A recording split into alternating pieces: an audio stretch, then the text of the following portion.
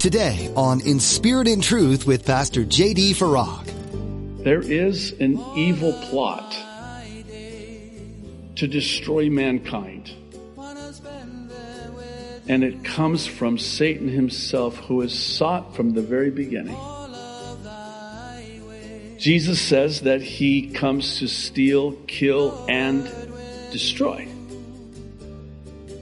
And that has been his sole goal from the beginning of human history, is to destroy mankind. You're listening to In Spirit and Truth, the radio ministry of Pastor J.D. Farag of Calvary Chapel, Kaneohe. Pastor J.D. is currently teaching through the book of Song of Songs. Are there any superhero fans out there? Good guys thwarting evil plots. There's one guy that's out to destroy man, Satan. Today, Pastor J.D. speaks about this woman seeking her true love. Unfortunately, she's harmed while trying to find him. Satan will do anything to stop you in your tracks from growing closer to Jesus. Now, be sure to stay with us after today's message to hear how you can get your own copy of today's broadcast. Subscribe to the In Spirit and Truth podcast or download the In Spirit and Truth iPhone or Android mobile app.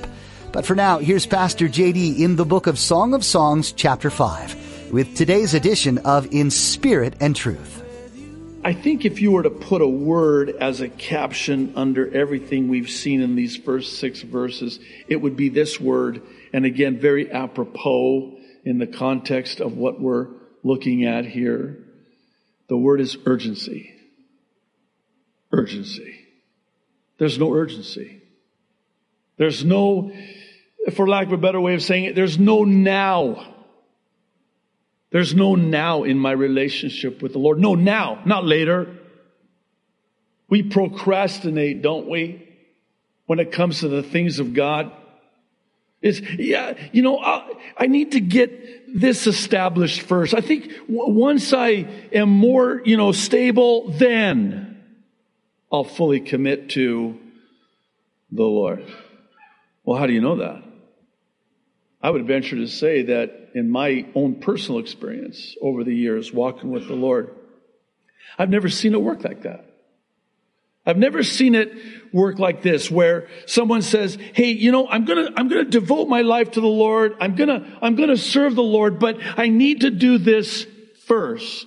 And then when I'm more established, I'm more steady, I'm more ready, I'm more able, then I'll serve the Lord." You know what? Then never comes. No, serve Him now. Now. Not tomorrow. Now's the time. Verse 7, and you'll have to be patient with me on this one. I think you'll see why here in a moment. So now he's gone. She's opened the door. Where is he? Need to go find him. Verse 7, the watchmen who went about the city found me. They struck me. What? They wounded me. The keepers of the walls took my veil away from me. I have to confess that this verse is just a little bit convicting as it relates to watchmen. Watchmen being and doing more harm than good, as it seems is the case here. Now, we're not told specifically, and certainly we can speculate as to what they did to her as she's seeking the Lord. These are the watchmen now. You know what the watchmen are, right? They're guarding the city. They're watchmen on the wall, and they're to sound the alarm and blow the trumpet if there's any threat of harm by an enemy approaching the city. So she goes out into the city streets looking for her husband. And she comes upon the watchmen. Of course, she's going to come upon them.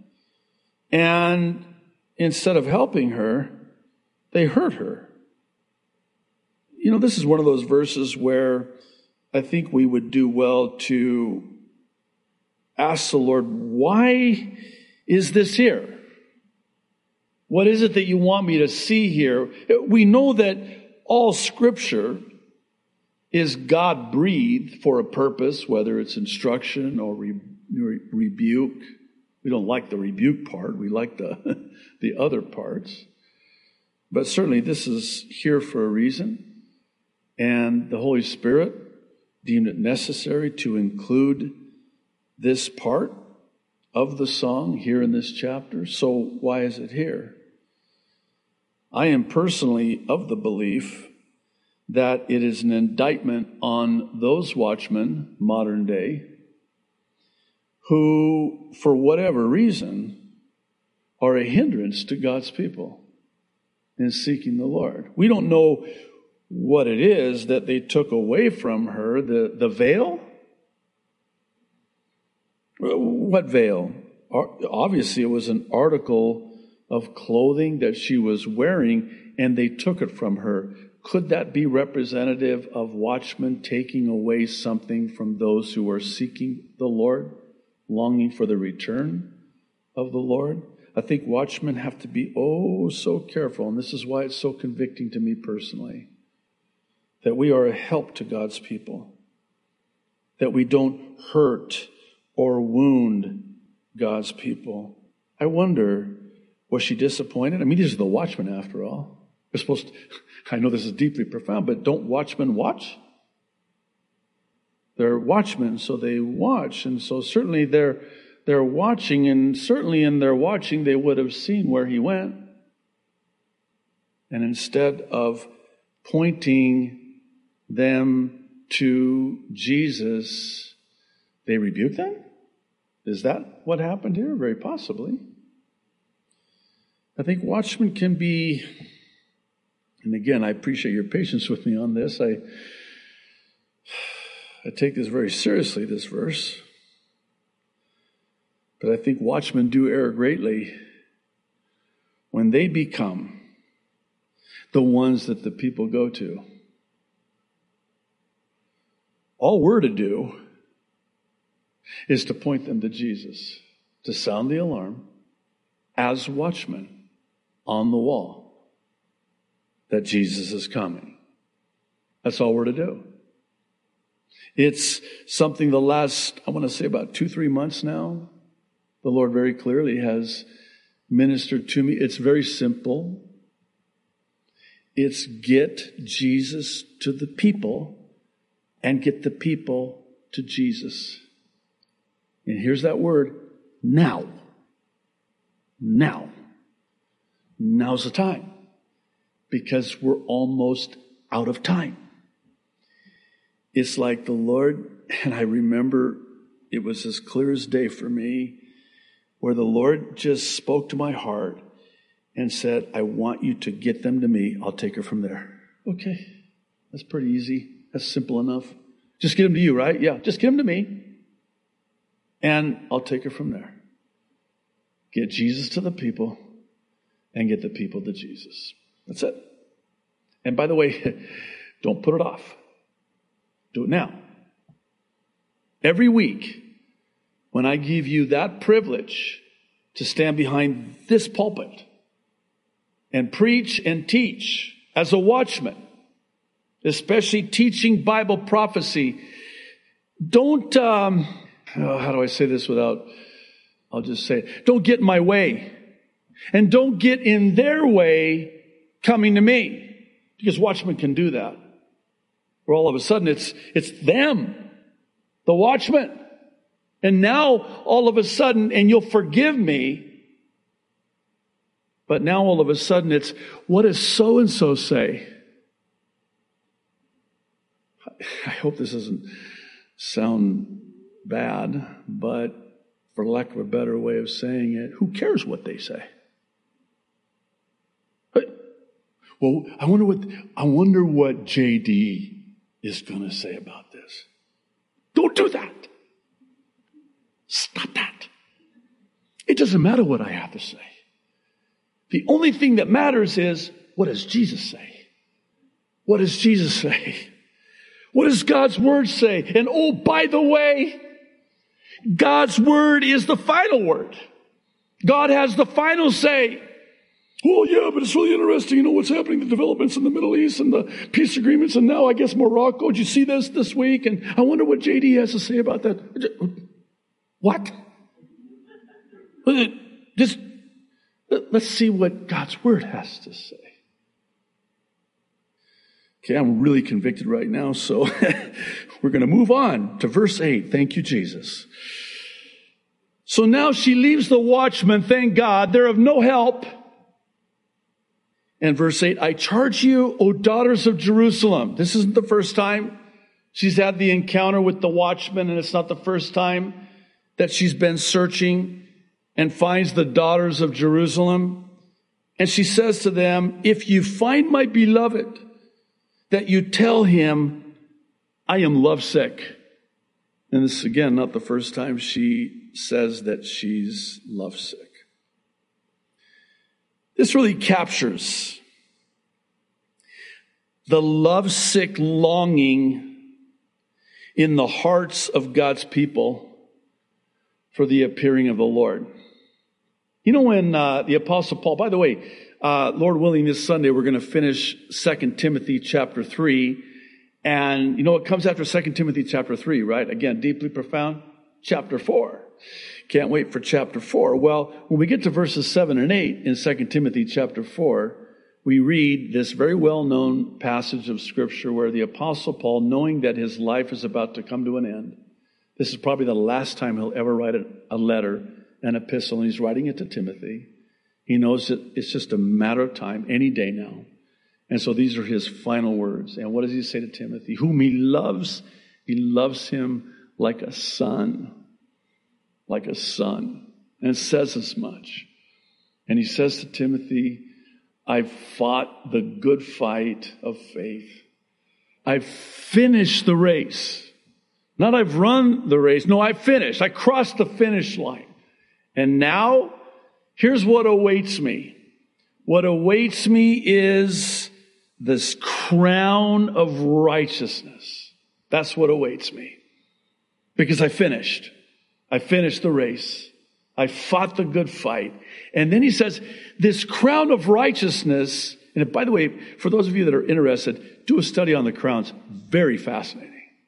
This is a specific crown of righteousness. And guys, if you're getting weird on the whole crown thing, think about it as a king.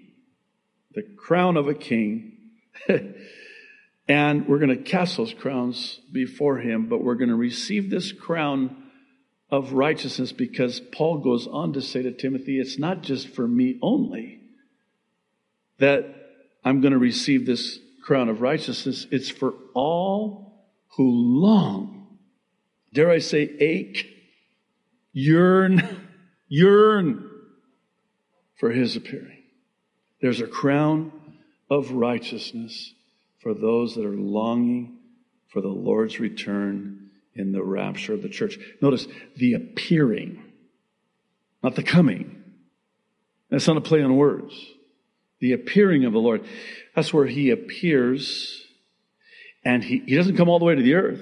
That's the second coming, after the 7-year tribulation. This is the rapture, when the Lord appears and takes us as his bride to that place that he's prepared for us, as we looked at in his Father's house, that bridal chamber.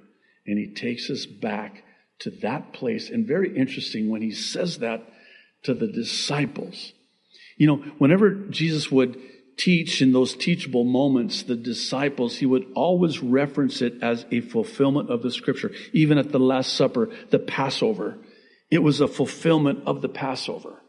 Jesus would connect those scriptural dots as the fulfillment of those prophecies. But interesting, I don't know if you ever noticed this, but when he refers to this place that he's preparing, he doesn't connect it to a prior prophecy. He doesn't attach to it that the scriptures might be fulfilled. Why is that?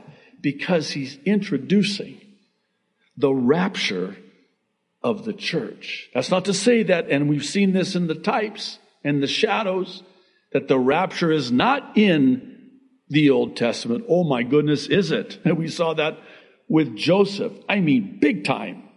But what he was saying was he was introducing to them the rapture as a bridegroom to his bride. And he would go on then to expound on that. And they're trying to wrap their minds around that. Wait.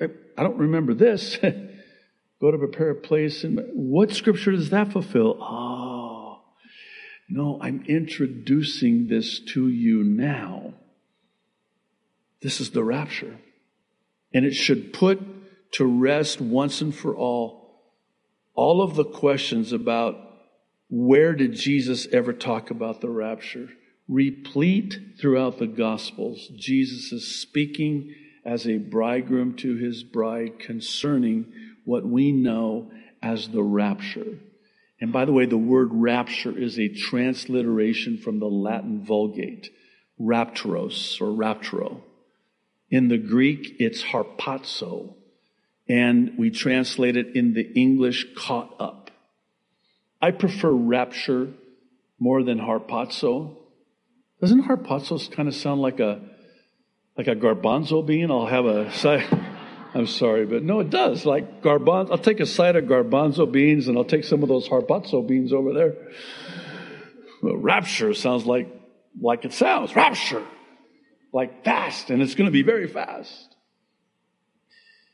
I am of the belief that God not only never faults anyone for longing for the rapture, watching for the rapture, looking for the Lord's return, excited about the Lord's return. I think it's the opposite that's true. Not only does he not hold it against us, as it were, he actually is going to reward us because of it. Well, I could go on. You know I could. I won't. Verse 9. My favorite topic is the rapture. So anytime I get a chance to talk about that, I'm going to do it. I'm going to take advantage and seize that opportunity. Verse 9. It's the hope, right? Not only is it the blessed hope, Paul writing to Titus, it's our only hope, right? I know I've said this many times, and again, I'll never tire of saying it. I hope you don't tire of me saying it. But, okay, this will be the last thing I'll say about the rapture, and then we'll move on to verse 9. We were so close to verse 9. Not quite, just hang on. And I mean this is not hyperbole, and the Lord knows my heart when I say this.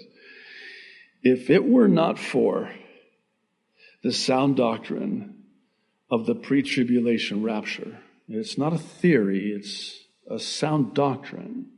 It's a sound doctrine. If it weren't for the sound doctrine of the pre-tribulation rapture, I honestly do not believe that I would still have my sanity. And again, that is not hyperbole. Because as I look and I see, and Solomon, we saw this in Ecclesiastes, writes about how that with much knowledge comes much sorrow. Have you ever thought about it like that? As Christians, we know more than the non-Christians and what comes packaged with that knowledge of the end and what's coming upon the world. What comes packaged with that is much sorrow. We say it in the secular sense, ignorance is bliss. There are some times where I just wish, even in my studies and research and my preparation for the prophecy updates, there are some things that I just wish I did not learn about what's going on. I mean, it is so evil. There is an evil plot to destroy mankind. And it comes from Satan himself, who has sought from the very beginning. Jesus says that he comes to steal, kill, and destroy. And that has been his sole goal from the beginning of human history, is to destroy mankind. And so there is this evil plot afoot. And especially in these last days, really the last moments, the last hour, He's sort of revving it up, ramping it up, if you will. And were it not for, again, the sound doctrine of the rapture, I couldn't take it. I couldn't take it. But see, knowing that that trumpet could sound at any time, and the dead in Christ are going to rise first, and we who are alive and remain will be caught up, harpazo beings and raptors, to meet the Lord in the air. That settles me. That's my anchor. That settles me. That calms me. It's like, okay, all right. That's our great escape. You know, when this gets people messed up, and okay, this will be the last thing on the rapture. You know, when Jesus said, pray that you're worthy to escape. A lot of people get all messed up, and unnecessarily so. And I don't mean to be mean. I just want to say this lovingly. What is it that you don't understand about that? Jesus is not saying that we have to earn the right to go up in the rapture, to be deemed worthy to escape in the rapture. What he's saying is, pray that you're found worthy. Who's worthy? Jesus is worthy. Worthy is the Lamb. So when he says, pray that you may be found worthy, not in your own worthiness, not in your own righteousness that Isaiah says is as filthy rags. And by the way, it's pretty graphic in the original language. I'll just leave it there. And the symbolism of it, when you understand it, as a minstrel cloth that represents death. That was an egg that was not fertilized. That's what that means. In other words, that's what your righteousness is. It's death. The wages of sin is death. Your righteousness is worthless. Your own righteousness. It's his imputed righteousness. That's what makes you worthy. So when Jesus says, pray that you're worthy, in other words, you need to be in Christ and his righteousness imputed to you. And then you stand before him, not in your own righteousness. You will not be worthy. You stand before him in his righteousness, and you are worthy, and you will escape. Keyword escape. Don't get hung up on worthy. We resolved that, right? Can we close that file? Let's talk about the escape file. I like that word a lot. It's easy to read through the book of Song of Songs and think it only applies to couples. But the Word of God is always inclusive. This means you can glean something from every page, no matter who you are. So don't let your social status, job, age, or how long you've been a Christian hinder you from diving into the Bible. It's full of wisdom that you can apply to your life. As you listened to Pastor JD's message today, we pray your faith was impacted in a powerful way. If you missed any part of this message or would like to hear others like it, just visit inspiritandtruthradio.com. There you'll find an archive of teachings as well as other helpful tools in your walk with the Lord. We always love to hear from our listeners too. If you have a specific prayer request or any questions, please don't hesitate to get in touch with us through our contact form on our website. Again, that's inspiritandtruthradio.com. You'll find it under the About tab. If you're in the Kaneohe area, we'd love to connect and have you join us for our worship services. Always feel free to bring your friends and family along too. It's a great time of fellowship and learning about God with Pastor JD. Be sure to let us know that you're a listener of In Spirit and Truth when you visit. You can find out more about Calvary Chapel Kaneohe at our website or find us on our media platforms to stay up to date with all things concerning Calvary Chapel Kaneohe. With that, our time with you has come to an end. Thanks for being part of our study here today. We hope you'll tune in again right here on In Spirit and Truth. Holding me true to